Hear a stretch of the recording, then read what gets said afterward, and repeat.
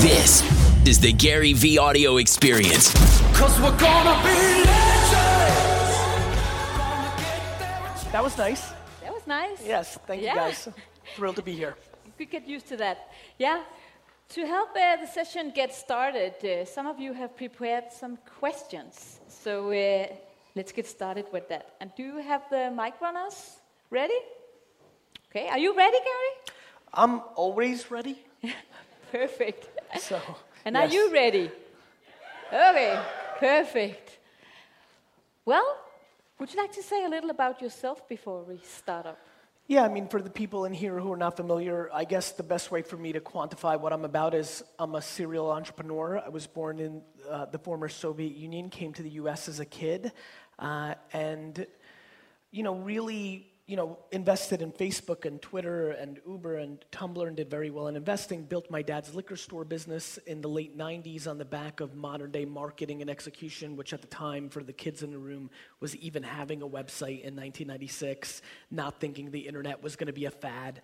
And built businesses on the back of email and Google AdWords and then YouTube and then this whole social media run. And I think a lot of what I'm thinking about in this journey we're about to take over 4 hours between this Q&A session, the keynote I want to deliver, and other things we're doing is the more I think about it, the more I realize how much of it was mental perspective, self-awareness, emotional intelligence. The tactics are very important, but they're incredibly commoditized. How to run a Facebook ad or what a good deal on an influencer is very different than really reverse engineering who you are and putting your company or yourself, more importantly, in a position to succeed. So, I think I'm an overdeveloped emotional intelligence entrepreneur, which is confusing because my persona, my shtick, my showmanship speaks more to sales and more aggressive alpha dynamics. But I would argue that I'm dramatically more in the listening business than I am in the talking business if one ever had the time to actually see what's going on. Perfect. Well, let's get started then. Merete, are you in the room? Yep. Could we have a mic runner at Merete? Over here.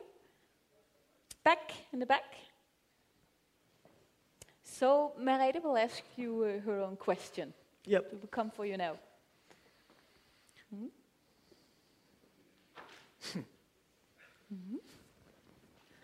Hello, Gary. How are you? I have been so excited being here. So Thank I you. would really like to ask you, what is your number one marketing advice? And I'm thinking about online marketing.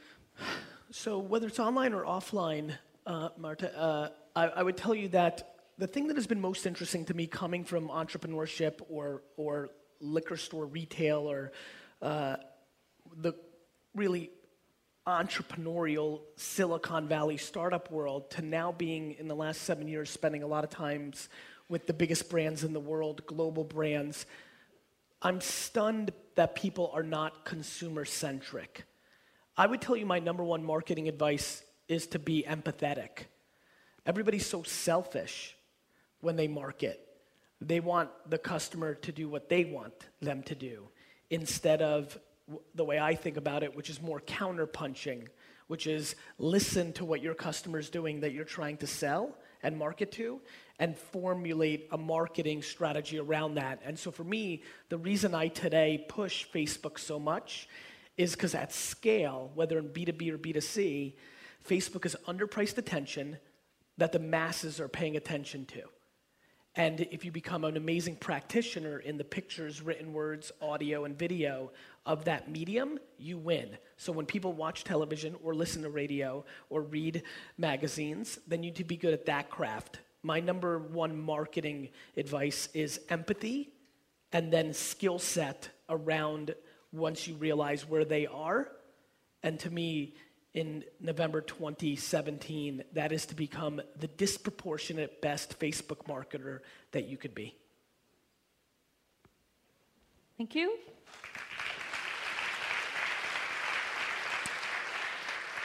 Now, Helle Marie Bottrup, where are you? Do we have Helle? Yeah, Yep. I'm here. Yeah, perfect. How are you? Hi, Gary. How are Nice you? to see you today. Great to see you. So I am actually in the Facebook marketing business, and sometimes my clients, they say something around they don't want to market themselves too much. They're Personally. afraid. Yeah, personally, maybe they're like therapists or they run some courses or whatever. And Or ugly. I'm kidding, no, I'm kidding. Go ahead, I go hope ahead. not. But sometimes people have this feeling that they don't want to Yes. be too much in other people's face. Yes. And do you have advice for that situation? I would tell you that you should not convince them of that. You know, because I'm so out there, people are always like, okay, should I build a personal brand for my business? You know, should I be in their feed 5 times a day, every day? I think the answer is not necessarily, right?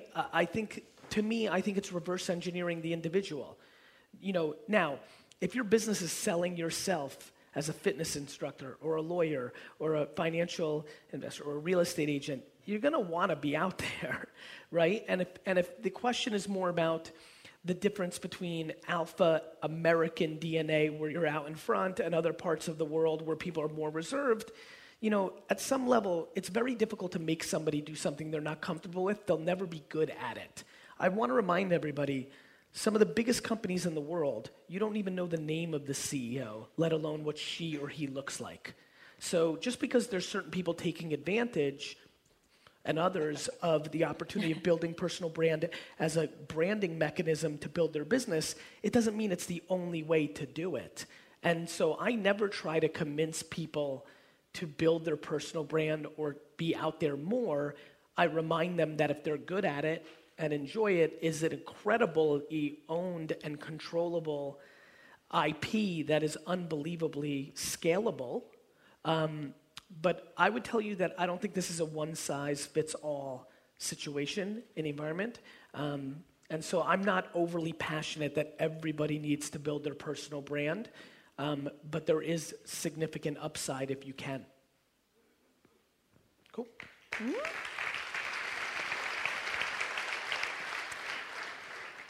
Ritvars. Upstairs. Very nice. Run, Forrest, run. That was quick. Thank you. Hey. Oh, okay, don't worry, it'll come, I'm sure. There we go. Okay. Thank you so much for the enormous amount of content that you provide the regular people with. That's quite surprising. Thank you. And I have a question for you. How do you start to market the service that people currently don't see as something that they would benefit from? First, you have to really wrap your head around humility, right? My entire career has been around this question. When I first got into the wine business, I tried to make Americans drink Spanish wines, New Zealand wines, you know, wines from obscure places in France like the Mataron and Languedoc. And because I saw that being my opportunity, I felt that I was a disproportionately good marketer and storyteller, that there was more arbitrage in me bringing these brands and these regions to the surface. As you can imagine, when I started talking about social media in 2007 and 8 and 9, you know, as a lot of you know, most companies still don't believe that social media is ROI positive.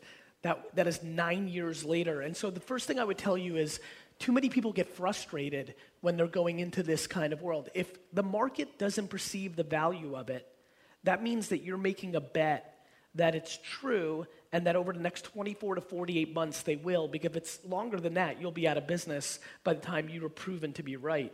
You know, it's not fun to be right and not get the benefits of being right because you were so dramatically early. Like, cool, I understand that you know that VR is going to happen and virtual reality is going to happen. The problem is it's going to take 20 years before it's at the scale that may benefit for the way that people are building their businesses today. So I would first say humility, and then you need to go on a hardcore education pounding. How many people here have been following my content for more than 5 years? Raise your hands. So these 12, 15 people, I've been saying the same fucking shit for a decade. Every day, for free, at scale, more than any goddamn human being on the mobile device. And I still have to do it every day, all day, to everybody. And so it's enormous patience and empathy, and make sure that your timing isn't too far ahead. And then finally, just continuously looking for underpriced attention, because you won't be able to afford to tell your story in overpriced attention for too long if you're selling something people aren't ready for. And then you've got to really pound the value prop, right? I'm not into social media because I like technology and gadgets, and I'm a technologist and I think it's fun or cool. I'm in it because I think attention is the number one asset if you want to build a business, and I look for where it's underpriced and overpriced. And when I speak to it, I speak it in business terms, which eventually get people to understand it in business terms, not because of the altruistic, it's nice to reply to somebody on Twitter. And so I would make sure that you're speaking the language of the individuals that you're trying to convert.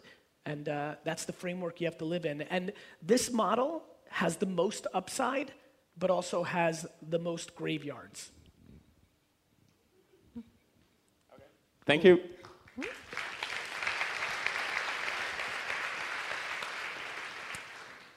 Then it's Karin. Over here. Can we have a mic runner? Thank you. He's fast. Hi, Gary. Welcome to Denmark. Thank you for having me. Like, I guess, a lot of other people in here, I am an entrepreneur with a very small business. I have 3 employees. I'm in the creative business. I'm a jeweler. And that means that obviously I'm wearing a lot of hats, as we call them. So my question is, given all the things that I need to do, what percentage of time should I allocate for marketing? Versus what else? Versus everything. In my case, talking to customers, designing, creating jewelry, handling my employees, everything, admin, decoration, and you name it. I mean, I think how many people here are entrepreneurs? Amazing. So you have the audacity to want to live life on your terms. And so hold the mic. Let her hold it for a second. My friend. Thank you. One more time, hands in the air. We have the audacity to live life on our terms. The percentage of successful entrepreneurs, ones that can make a living and live their lives on their own back, not in a company structure, is quite low. The percentage of those that amass the kind of wealth that everybody thinks they're going to amass when they get into entrepreneurship is even smaller than that. The answer to your question, my friend, is all of it, all the time, always, forever. Yay!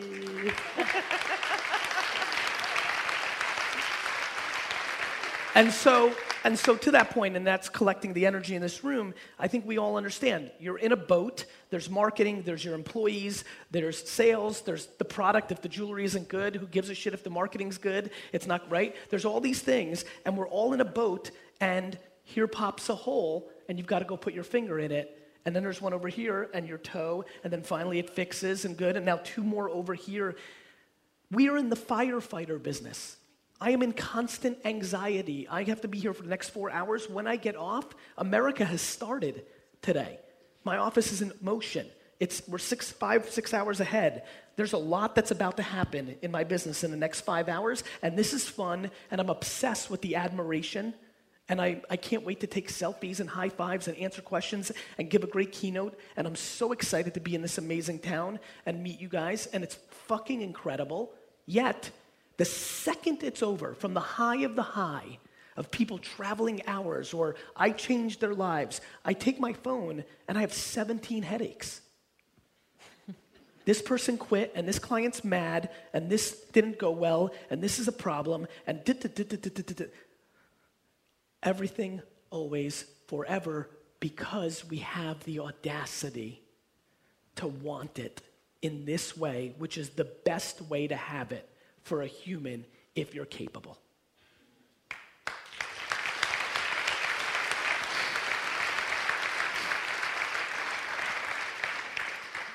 And let's find the capabilities to find the next question.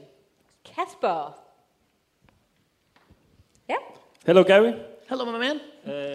I do watch what you do and not what you say. I like it. But still, I have a question. I have a lifestyle brand and a DJ collective. So I'm a DJ. I'm playing after hours today. So my question is, my own like DJ promotion, or for me to?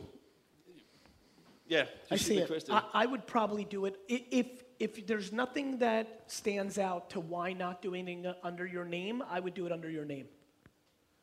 Cool. Because personal will always over-index versus a logo. And I think that we are now in the day and age where people are okay with understanding people are complete people and have multiple things going on. I remember the early days of this, people would have like a very different life on Facebook than they had on LinkedIn. You know? And I would always laugh because they thought they were tricking somebody. Like, we all know, you know, it's funny, now that I'm a parent, my daughter is doing a lot of things that I did, and at 8, I thought it worked. Now I just realized my mom was letting me do it and laughing at me.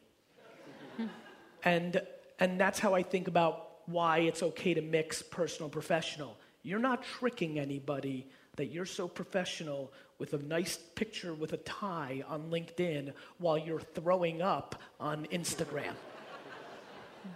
So I think we should just embrace it. And so I think the personal part will always over-index over a logo. What? Good.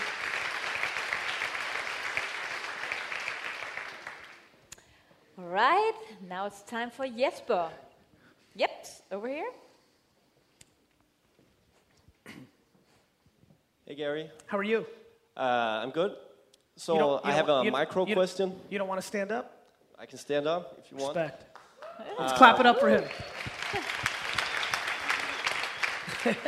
So I have a micro question. What kind of content should the world's leading VR physical therapy company be putting out on social media? First of all, Jesper, you need to be putting out content that makes people understand what the fuck that means. Right? Yeah, makes sense. And I'm making a joke, but you know that's that's similar to 2 questions ago. Your job right now is to get people to even understand what that is. I mean, you know, this is a room that has a chance of understanding what that means.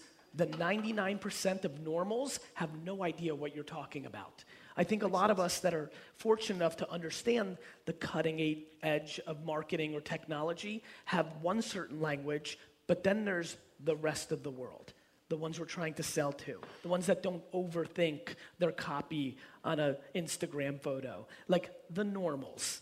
And so for the normals, and even for this group, we've got to really wrap our head around what VR, you know, physical therapy is. I think we can theoretically understand, but I think the first thing is you have to put out content to make us even comfortable that it's not a janky experience, because I think the ones that understand it's got ways to go technology-wise. There's a lot of things that are there, and so I would just over-educate. I think, you know, I don't know if you follow me, but when I talk about documenting versus creating. Yeah, we're doing that. Been vlogging for like the last year, everything we've done. Huge. And so then you've got to figure out, if you're doing that, you're 3/4 of the way there. Now you got to figure out 2 core things. Is it interesting? And do you know how to distribute it? Yeah. You know? Number 2 was down. But 1 is, like you're talking about, is the education thing that's maybe, we're doing the storytelling, but like more explainer videos, or where we at? I think, again, it's a lot of these similar answers. Like, you need to make entertainment content and informational content. You're going to need them both in a business like this. And so I would just keep, you know, creating at scale. It's just imperative. And then I would also think a lot about influencers, you know. I mean, if you've got good, you know, tracking on what's going on Instagram or other platforms, and you get the luxury of having somebody maybe tear an ACL or something of that nature, and you can get an influencer to go through rehab with you, I think there could be an incredible narrative there that can bring disproportionate awareness to your product. Yeah, makes sense. Thanks. Cool, you got it.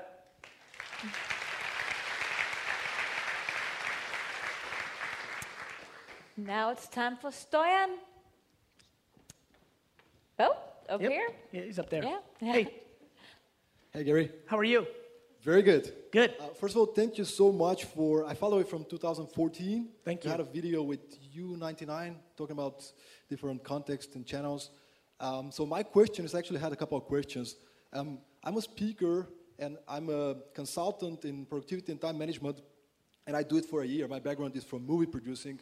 And since the new thing, I'm sort of a one-man army, as many people, I guess.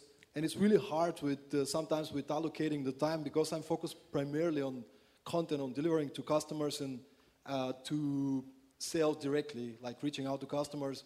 But I'm also super curious about influencers. And I never done it before, but I was just wondering if it will make any sense to allocate time. Where am I right now with spending some of my time on influencers marketing, trying to reach out to people on Instagram or maybe LinkedIn even better.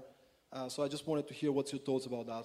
Well, I think, look, again, at the youth that you're at the ambition that you have, I'm always, one thing that always scares me about my narrative is people always ask me, how much do I sleep? Or am I an advocate of not sleeping? Because I'm not.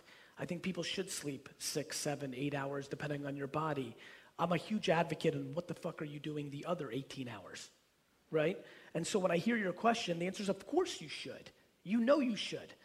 You know you should test. Everybody here should spend meaningful amounts of time testing everything. Everything. That's what you're supposed to be doing because you don't know the answer for your specific nuance if LinkedIn or a podcast or influencer marketing or, you don't know if that's going to be the turning point. And what you're doing is you're doing too many things. People are keeping their time precious when it's their biggest asset. People are not reinvesting money back into their business because they want to buy dumb shit. People are not trying things because if they fail, they worry about what other people think about that failure. And so we're all, the answer is yes to everything. I literally, fuck it. I'm like, yes, and I can leave and go fucking fly to LA right now. Because the next 3 hours is yes. It is. It's yes. So, of course you should. Like, what are you doing for 18 hours a day? Find an hour and do it for an hour every day to get to the answer. And then also understand that the first 10 times you do it, it might not be right. Because it's like, I always talk about the ROI. People are like, what's the ROI of influencers or VR or the ROI of those 10 hours reaching out to influencers?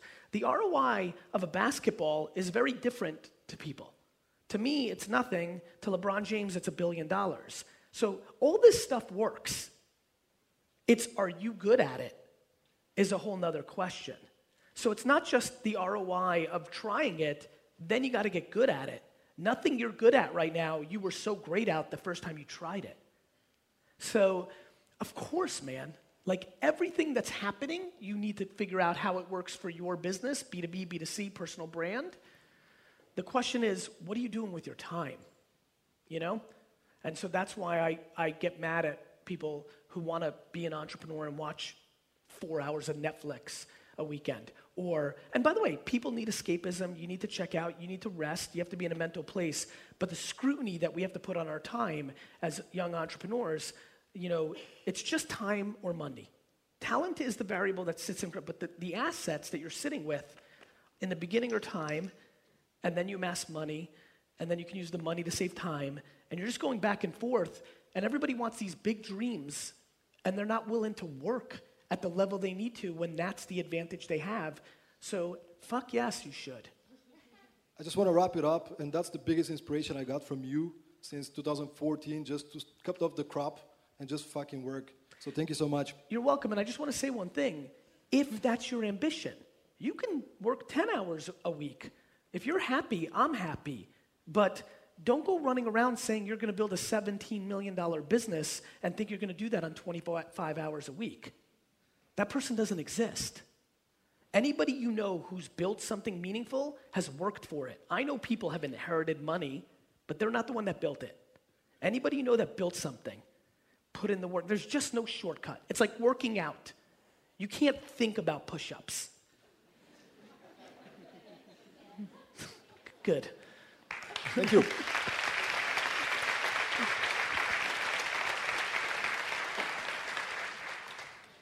And before we take the next question, you can begin to wonder if you want to ask Gary something, because we got a few more questions prepared, but then it's up to you, the audience.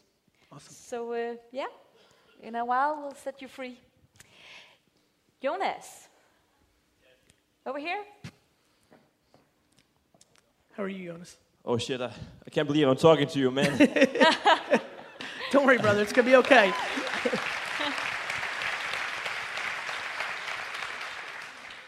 All right, so my question is, in a very, very early stage of the startup, my first startup, and on a very, very tight budget, the first thing to focus on, the most important thing, and how to? There's so much, brother. So yeah, but it's so overwhelming, that's why I'm asking you. I mean, I think a lot of what I just talked about is true. The biggest advantage you have right now is your time. It's your number one asset. You're young. You should have plenty of energy. You're hungry. You're ambitious. Great. You need to work every goddamn minute you can. It's the single biggest thing you've got. The other thing is you need to figure out how to get leverage, right? So you need to figure out what does that mean. So what's the business? Right now it's a web shop selling posters. It's a what, brother? A web shop selling posters. A web shop selling posters? Yeah, yeah. So you're a web shop that, when you say posters, physical? Yeah. Okay, so you're trying to sell them to people? Yeah. And how much does it cost you to make them? $10 right now. It's in very small pieces, like in package. So one thing that I'm a huge fan of in the beginning is doing a lot of work for free. And people get very mad at me for this advice. I don't know why, because they debate me in theory instead of actually ever living a business. You know, one of the things that you're looking for is awareness. You need to let people know you exist. One of the great ways to do that is to do free work for people that have awareness. You're giving them work, they're giving you awareness. So I would have a hardcore strategy in the market that you're trying to fulfill to do free work and reach out to the companies or individuals and say, I want to do this for you for free because I like your work. This is the kind of work we do. Would you like it? And by the way, I have 1,000 people a day offer me free, and I don't take them up on it because the value exchange of the time is not worth it. So just because you even offer it for free doesn't mean they'll take you up on it. But the number one thing I would do first, if I was your partner, I was like, cool, let's get side jobs, let's sell shit, let's do something else to mass dollars, let's borrow money, let's rent money, let's raise capital, or let's take our money that we have together to do as much free work for the biggest celebrity, the biggest athlete, the biggest business, the coolest thing, the coolest festival, the coolest brand, free, as long as we're getting awareness out of it to build our brand to then create deal flow. All right, you think that's possible too with a very tight budget? You're meaning that I have to work free for them, or then I have to provide some of my products for them for free? Both. Free and free. Yeah. So, which could mean that you may have to get a side job at night or borrow money or have a separate business altogether, or do services for other people at low costs. Like, what I get surprised that people don't understand is, what are the alternatives? Like, why are you asking me this question? You're asking because you don't have the answer right now, because there's not that many alternatives when you don't have a lot of money and nobody knows what the fuck your product is. Yeah, exactly. Right. So entrepreneurship is super fun and cool on Instagram, but in real life it sucks shit. So, doing shit for free is not fun. Go ahead. I'm just saying that I have a part-time job right now, so That's good. Yeah, and I'm working on this after hours. Great. So the money. You just want me to use all the money for the business, right? Yes. Yeah. So don't buy another thing. No more nice jacket. That was from my mom, so. Respect. That's good. That's good. Yeah. I think a small company that makes posters, number one arbitrage is to make posters for free for things that will give them awareness. When people are like, who made that poster? If your brand's there, things of that nature, that is your number one move you can do when you're tiny. And so you just need to be able to afford that, including selling the nice jacket that your mom gave you. I mean... Thank you, man. You're welcome. Okay. Miguel, but you know where what? are you? But you know what? Real quick, because it's a funny moment. It's just very true. Mm-hmm. Like there's a reason immigrants over-index in success. That's the kind of shit they do. They don't buy anything. They live in a place that has a shitty house for 7 years and save every dollar, even though they could have moved out 2 years earlier or 4 years earlier. Non-entrepreneurs, as soon as they get a little money, buy dumb shit instead of putting it back into their business. And so, like, it seems like a funny joke, but like, when you have no options, you have no options. Like, it's not miraculously going to happen. And everybody got tricked because of venture capital funding. And everybody thinks they're going to write a business plan on paper and go out and find some miraculous VC. And then they complain, well, in Denmark and Norway, they don't have good VCs, but Silicon Valley is a fucking bitch too. They'll take the meeting, but they're not going to give you money either. And so we need to be smart and more practical. That's real life. Thank you. You're welcome. Yeah. Okay, Miguel, where are you? Down here? Can we get a mic runner? Smack in the middle. Yeah. Hey, Miguel. Oh my God, Gary Vee is in the house and I'm about to ask a question. Yes, you are. Okay, hi Gary. How are you? Very good. If you're about to open a trampoline park in Copenhagen in around 4 months, how would you approach the marketing until the opening and after? Okay, let's start with the 4 months. Is that an arbitrary thing or is that 100% locked in? Like, why 4 months? I had a meeting with the owner, the boss, yesterday, and he wants me to run it, but he want to do the marketing. And I asked him, what would you do? Facebook ads and Google ads, and that's it. That's what you asked him? Yes, he would do the marketing with Facebook ads and Google ads. And that's what he wants to do? That's it. Okay. And what would you do? I'm very high on that. I kind of did a little bit of homework on like the attention arbitrage in Copenhagen before I got here. I think that's cool. I would just add influencer marketing on top of that. I think there's a lot of Instagram, Snapchat, Facebook personalities that I think can bring disproportionate attention to this and are underpriced.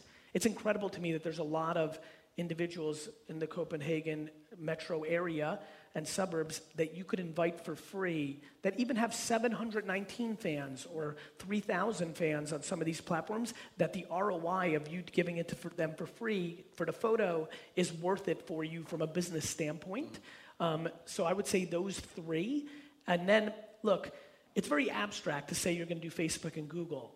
Really understanding the content that you need to make in a Facebook environment is incredibly important.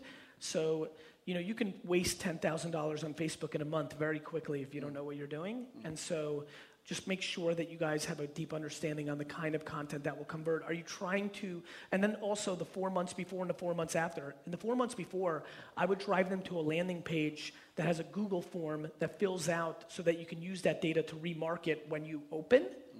Then after the fact, you're driving them to a place where frictionless, conversion to the tickets or the packages that you're selling.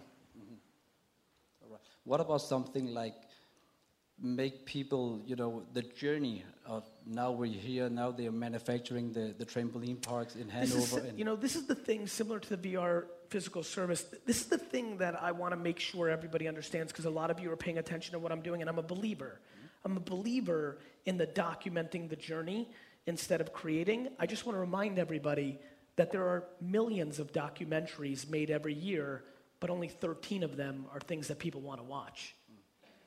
So, yes, I believe it, but can you and can he and can others make a great documentary on the journey that makes people really want to watch and fall in love with the characters that is a real challenge, but if you can do it, yes, I'm super interested in it. And I want to remind everybody that's now thinking about this first time they're hearing it, there's so much young talent out there that just want to get their, their first work out there as a videographer or as a post editor. I believe that everybody here can hire 2 to 3 incredible creative interns, pay them very little, but their ROI is the work. And they get a body of work. And that's an incredible opportunity for both parties. We've never had people that have been editing on YouTube since they were 6 years old and are now 17 and producing this kind of quality post-production. That is not the world we grew up in. And so I think yes, and keep in mind that you might be able to grab the extra hands even for poster. You know, like the fact that you can get somebody to work for free because for her, the documentation output is a project she can point to if she chooses to take that risk because she has the same mindset as you to work for free. I think there's a lot of creators out there that are looking for opportunities minimum wage free, and obviously there's laws and you'll have to navigate what the reality of what you can do, but very low cost, high quality creators are in the system right now. Another thing for you to think about. Look, for sure, if you could make a vlog of the road leading up to this, but I'm telling you right now, brother, it's hard to get people to get really excited and watch, so I don't want you to disproportionately put too much energy into it or be thoughtful and go all in for 6 to 8 weeks, and if you don't, you know, you've got to be smart about that. You can't be ideological about documenting versus creating. Can't be ideological about anything. You know, theory's only as good as the execution that creates the result that you want. Things that I believe in change by the minute if I don't like the way the cadence of the attention or the platforms are evolving. So my religion is never what I talked about last week or last year. My religion is what's happening right this minute in the creative and distribution opportunity of communications to create the donation, the voting for my candidate, the opening of my trampoline park. You know, I worry that people that follow me think that these things are set in stone because they've not been carefully watching the last 10 years where I will change my point of view on anything other than if I think your attention is in a place that's underpriced, that's where I want to be. Okay, thanks a lot. You got it.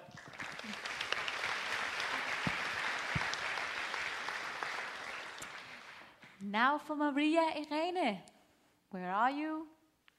Here? Okay. Can we get a mic runner down here? Right here. Yeah. Perfect. Hi. Hi. I'd like to ask you what the one thing that you make sure to do every day to keep strengthening your online performance is?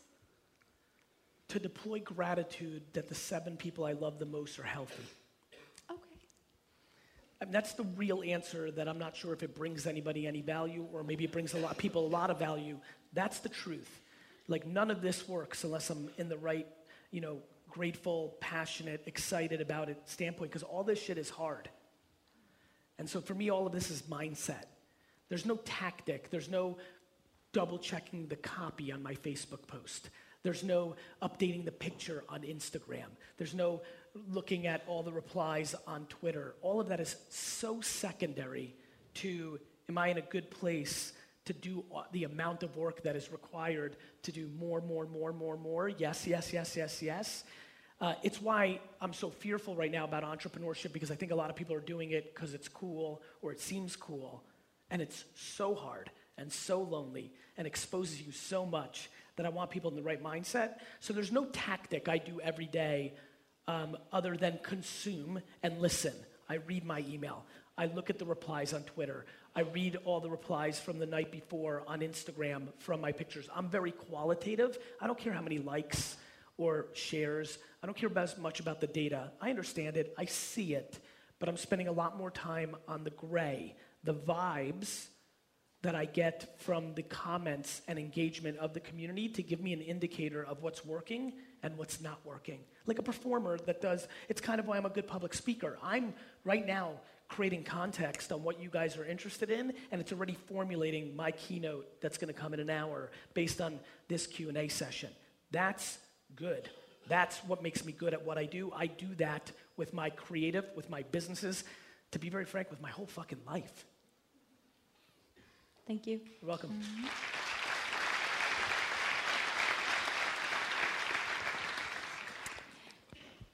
Maria Lucia. Where are you? Hi, Gary. I'm here. Hi. Thank you for visiting Copenhagen. Thanks for having me. So when we talk about success, like in general, what do you define as your absolutely personal success? That's interesting. You know, for me, I don't think about my absolute personal success in the micro or the short term. I think about my ultimate personal success in the long term. So somewhere in about 15 to 20 years, when I have a tremendous read on who my 2 children are as human beings, that will be a very big judgment day for me on my personal success. in 25 years when an intern named Kathy that starts today is running a huge business, and she learned at VaynerMedia the right things to do to build a huge business, that will be my personal success. Right now, I'm living out Sasha and Tamara's personal success. Right now, I'm a byproduct of my parenting and my upbringing and my nuances. My personal success has a little bit more to go, and I think that's how I think about it. And as long as I am daily acting on that long-term legacy North Star, and that everything that comes out of my mouth and everything that I do spends disproportionate amount of time on how Misha and Xander and the rest of my family and my employees are affected by it and what it sets up for them, that's basically how I think about it. I live my life only based on what people are saying behind my back, right? You know, it's interesting, right? I mean, it's basically my framework, you know? People are always like, man, he's so nice. I'm nice because when I stop to take one more selfie and say hello and look you in the face and listen to your question, that's what you're going to say about me when I'm gone. And so success for me is not in the short term. It's just, you know, to me, playing the game is success. Waking up in the morning is success. Being able to be who I am is success. That's what I love about entrepreneurship. You're in control. But the absolute personal, you know, judgment is a long, long way away. You know, it's very interesting for me. I apologize. It's very interesting for me right now what's happening in the world, that people are getting exposed. A whole lot of people are being taken down. And I love that. I love it because the truth should be undefeated. I don't, you know, I like that.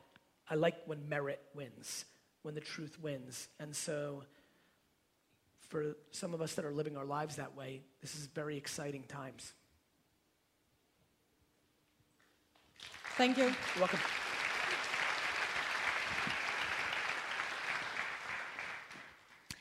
Daniel. Yep.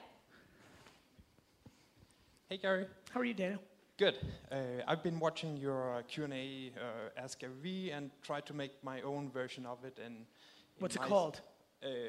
SAP Integration Q&A.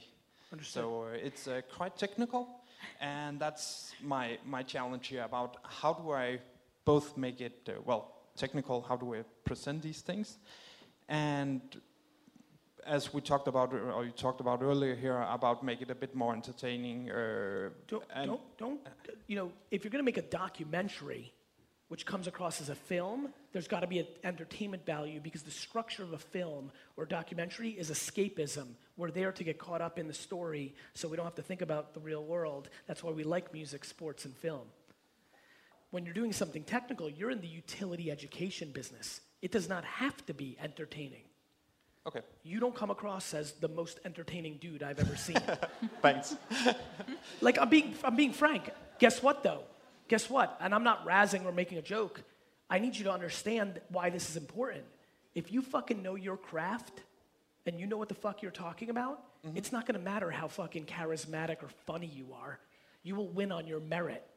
You just might need to be extremely patient, because when there's small niches, it takes time to hit any critical mass, because usually there is no critical mass.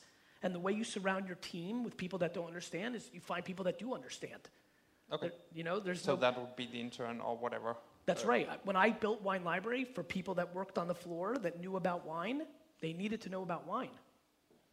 Like, there was plenty of people that I saw, and I'm like, oh, she's an amazing salesperson. But then when I asked her about Chateauneuf de Pape, if she didn't know what it was, that wasn't going to cut it, because the business I was in was you expected to walk in the store and you had questions and you needed answers, and it was important. So I don't think you should run away into the entertainment. I think you should triple down into technical utility and knowledge, because that wins too.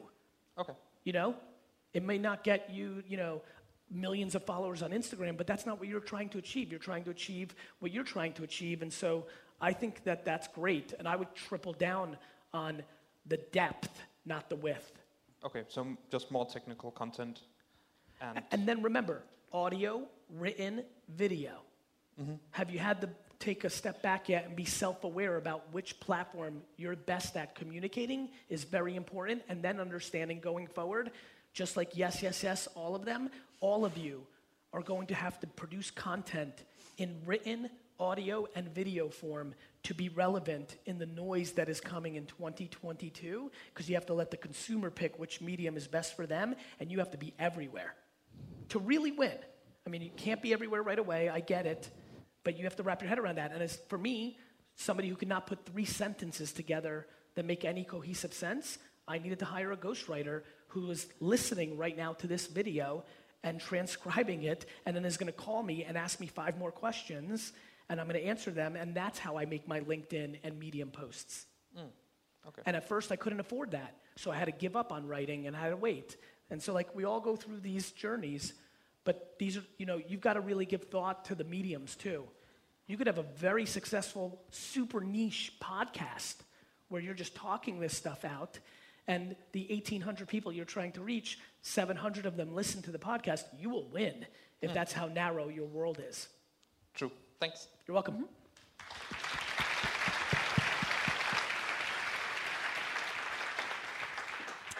And now it's your turn. So do we have the first up? Yeah. Yeah. He's pick ready. me, pick me. Yeah. Hi, how you doing? Simon, Sweden. Simon, how are you? So I actually don't have a question for you. I've been following you a couple of years. You've given me so many ideas and thought awakenings that I thought, man, I owe you big time. But there's no way I can pay you back at the moment, so I thought I'll give you something that might bring you a little bit of joy. And I know you're back into wine quite a bit now, but I just realized that you're drinking a lot of white wine. So, I am. But still. So I'm bringing with me a Pied Long Chateau de Pape. Very nice. From 2011. I hope you like it. It's what I can give you. Just a way very of saying nice. thank you, man. Please. Give him a hand. Real pleasure. Thank you, buddy. Thank you so much.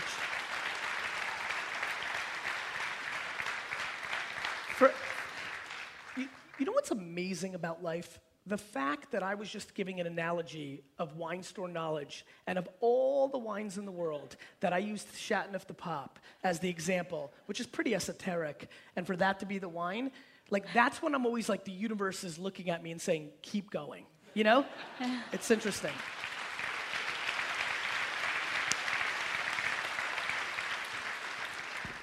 Now we have one more over here.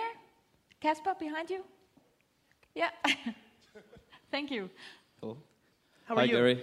Guys, real quick, just so you know, between the other Q&A and the keynote and the fact that we're covering so much, I've made a new decision. I'm going to answer every single person's question in this conference. So you better get way more extroverted and start raising your hands, because I'm going to systematically pick on you over the next 3 hours. Go ahead. Hi, Gary. How are you? My name is Vasily. I've been watching your content for more than a year. I actually saw you live in Bucharest, in Brand Minds, if you remember that. I sure had do. Also possibility to ask you a question there. And just want to say, you know, thank you so much for everything you've been done. And in Bucharest, I shared my success as well as an entrepreneur, where I was successfully building e-commerce store with influencer marketing through DMing 100 to 100 people. And also my journey on the Fiverr.com platform. And so, you know, interesting fact that after that, I saw the keynote you posted, and it brought so much attention to my Fiverr profile. Started getting a lot of, you know, contacts. So I just want to say, you know, thank you so much for this. You're it was an welcome. incredible amount of opportunity. Good. And from this, you know, freelancing, I was able to build as a social media marketing agency, you know, on Fiverr. And my question to you is, I started to, you know, work on my personal branding, and I got invited to some conferences, business conferences, to speak. And I want to ask you, if I start continue to, you know, expand personal branding, will it help me get bigger clients? Yes. You know, with like bigger companies. Yes. Or would it also just bring like an audience to you, like you have a large audience following you? So what do you have, you know, opinion on that? Working personal brand to Both are going to happen. Okay. Thank you. That's my opinion, Vasily. Thank you. Like both will happen, right? And so what will happen is you'll get bigger clients, because what you're doing is building brand. I love when people get cynical about personal brand, because I know there's cynicism around it. if you don't like the word personal brand, let's call it something else. Reputation. Yes, if you have a bigger reputation, things will happen, right? What will happen is on the personal brand side, fans or audience, not clients, what will happen is opportunity. Every single investment I made that made me tens of millions of dollars were built on the back of a personal brand. It built me opportunities. It created meetings for me. It's how I got to places. Of course, reputation matters. It's always mattered. People are now trying to comprehend what's happening here because it's become bigger than the mainstream media. Everybody here can be as big as they want to be on merit and skill, and that's incredible because there used to be gateway and gatekeepers, right? So, yeah, both will happen, and then you'll decide what you want to do. I could easily make $30 million a year being Gary V. I choose not to because I still want to be a businessman, and that's why I have an 800-person agency, and that's why I'm going to have 18 fires when I get off stage, because I want to build businesses. I don't want to be just a personal brand. But that doesn't mean that's wrong, and there's a lot of people who do that. And if that's what you want to do, the more awareness you have, you will be given something called options. And let me promise you something. Options are good. Yeah, thank you, Gary. And I wanted to ask you as well for Fiverr platform. What are your thoughts on that? Like, if we're expanding our services, we're getting a lot of requests. We're like top-rated seller, in the top category for social media marketing. So, what are your thoughts on expanding that, going fields like production, doing production video, maybe building like a brand? I think you should use it as a gateway drug to bigger scopes. Okay, thanks, Gary. And last question, sorry for that, but is there any chance, possibility to have 10, 15-minute talk to you one-on-one at some point, maybe in your future conferences like in Stockholm, or maybe it could be just FaceTime or anything like that? Maybe in the back half of 18, because I'm fighting for every minute right now. But if you send me an email and say, I'm the Fiverr guy who asked 47 different questions, and I'll see that and we'll set something up. Thank you so much, Gary. Thank you so much.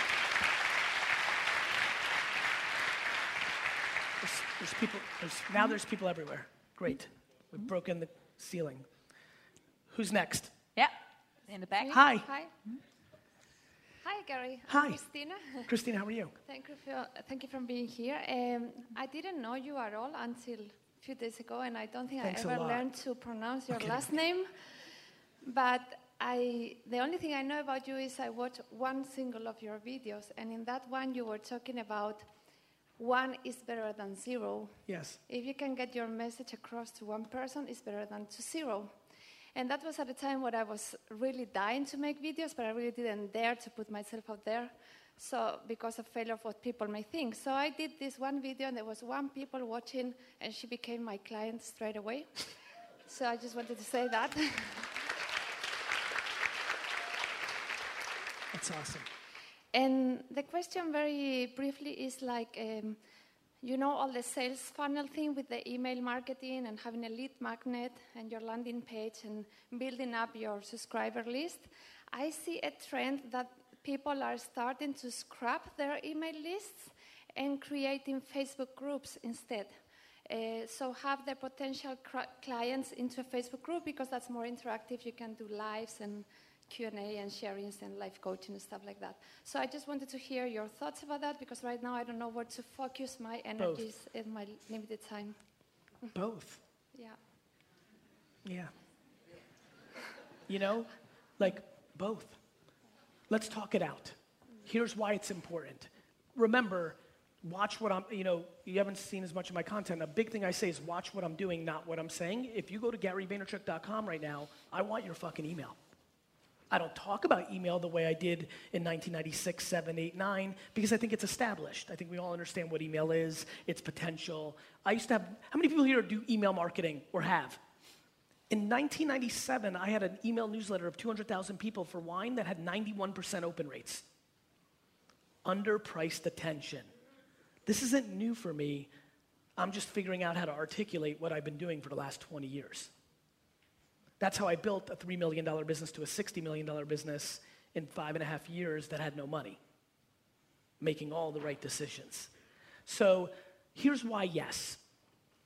What happens if Facebook groups organic reach. They decide that that's a new place they need to monetize and they kill it, and now you can't reach those people. Like, you have to have both.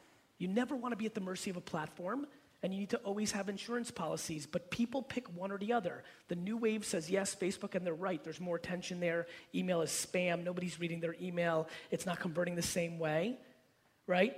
The old guard says, I'm not going to trust Facebook.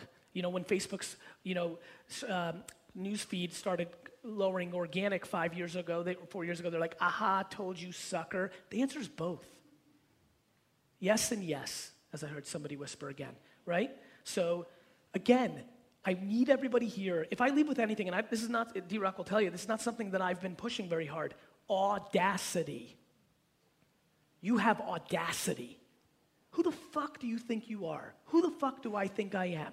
If you want to live that life, that you're a fucking coach and people should pay you for the shit that's coming out of your head, you better fucking do both. That's pretty clear. Look, and I'm saying this because I want to pressure you, just like clearly when you saw that video that clicked for you. You can't put yourself, I never put myself in a vulnerable spot. And just relying on Facebook is a vulnerable spot. But it's where the attention is. So I hedge it with having email and SMS and my website and my podcast and I'm busy. 4 offices, $200 million in revenue in VaynerX, right? Like 2 young kids, like fucking in Copenhagen, like a fucking, and so if I'm doing, now, my ambitions may be greater, but I'm still not going to let you be in a vulnerable spot where you wake up one day and a platform makes a change and you're like, what happened? People are going out of business when they only rely on SEO or just email or just direct mail or just Facebook or just Twitter. I wish Twitter stayed number 1. I was one of the first people to have 1 million followers. It was great. It's how a lot of you first heard about me. That was my first coming out moment. I loved it. I didn't want it to change. I won. You know how I won? By spending 15 hours a day replying to people on Twitter for 3.5 years. Do you know what that feels like when you wake up in the morning and you realize Twitter's starting to lose its attention? Do you know what I did? I took the punch in the mouth, I spit my tooth out, and I started building Instagram and Facebook. I had no choice. So, yes, it's harder. It's more work. But the alternative is ugly. You want to go work at a bank? Thank you.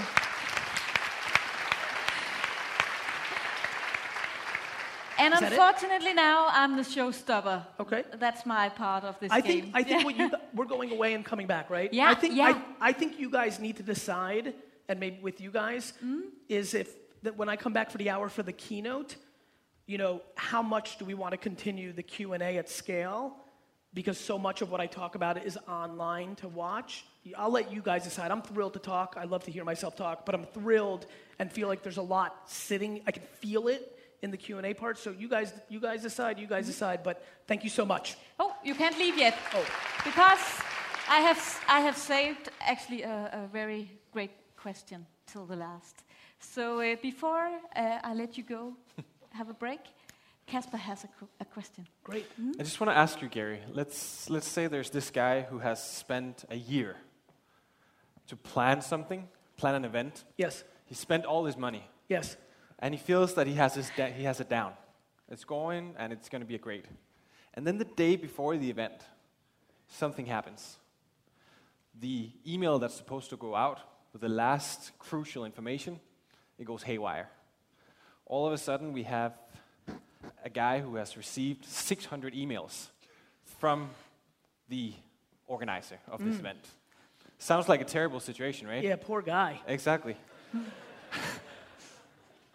Can you give an example of how you sometimes turn something bad into something positive? I had something like this happen. So I don't know. No, not how did something like this happen. I had something like this happen.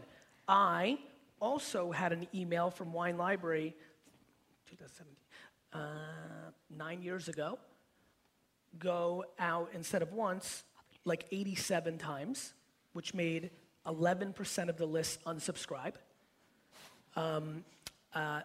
get reported to Google, blah, blah, blah, blah, blah, blah. And it was probably one of the best things that ever happened to me. Because what I did was, in that scenario, to try to parallel to this make-pretend guy and what he should do, I went on my merry way. I put things in motion to get us back to whitelisted, get the data on what happened. I had to still run the store because it was busy, and we had to get packages out. But when that was done, 2 days later, if I recall, on the weekend, I sat down and I called and emailed every single person that was affected for the next 31 days, 3 hours here, 8 hours there. Sounds like this guy is lucky it wasn't 11,000 people, which makes me think it's going to be a piece of cake to personally call.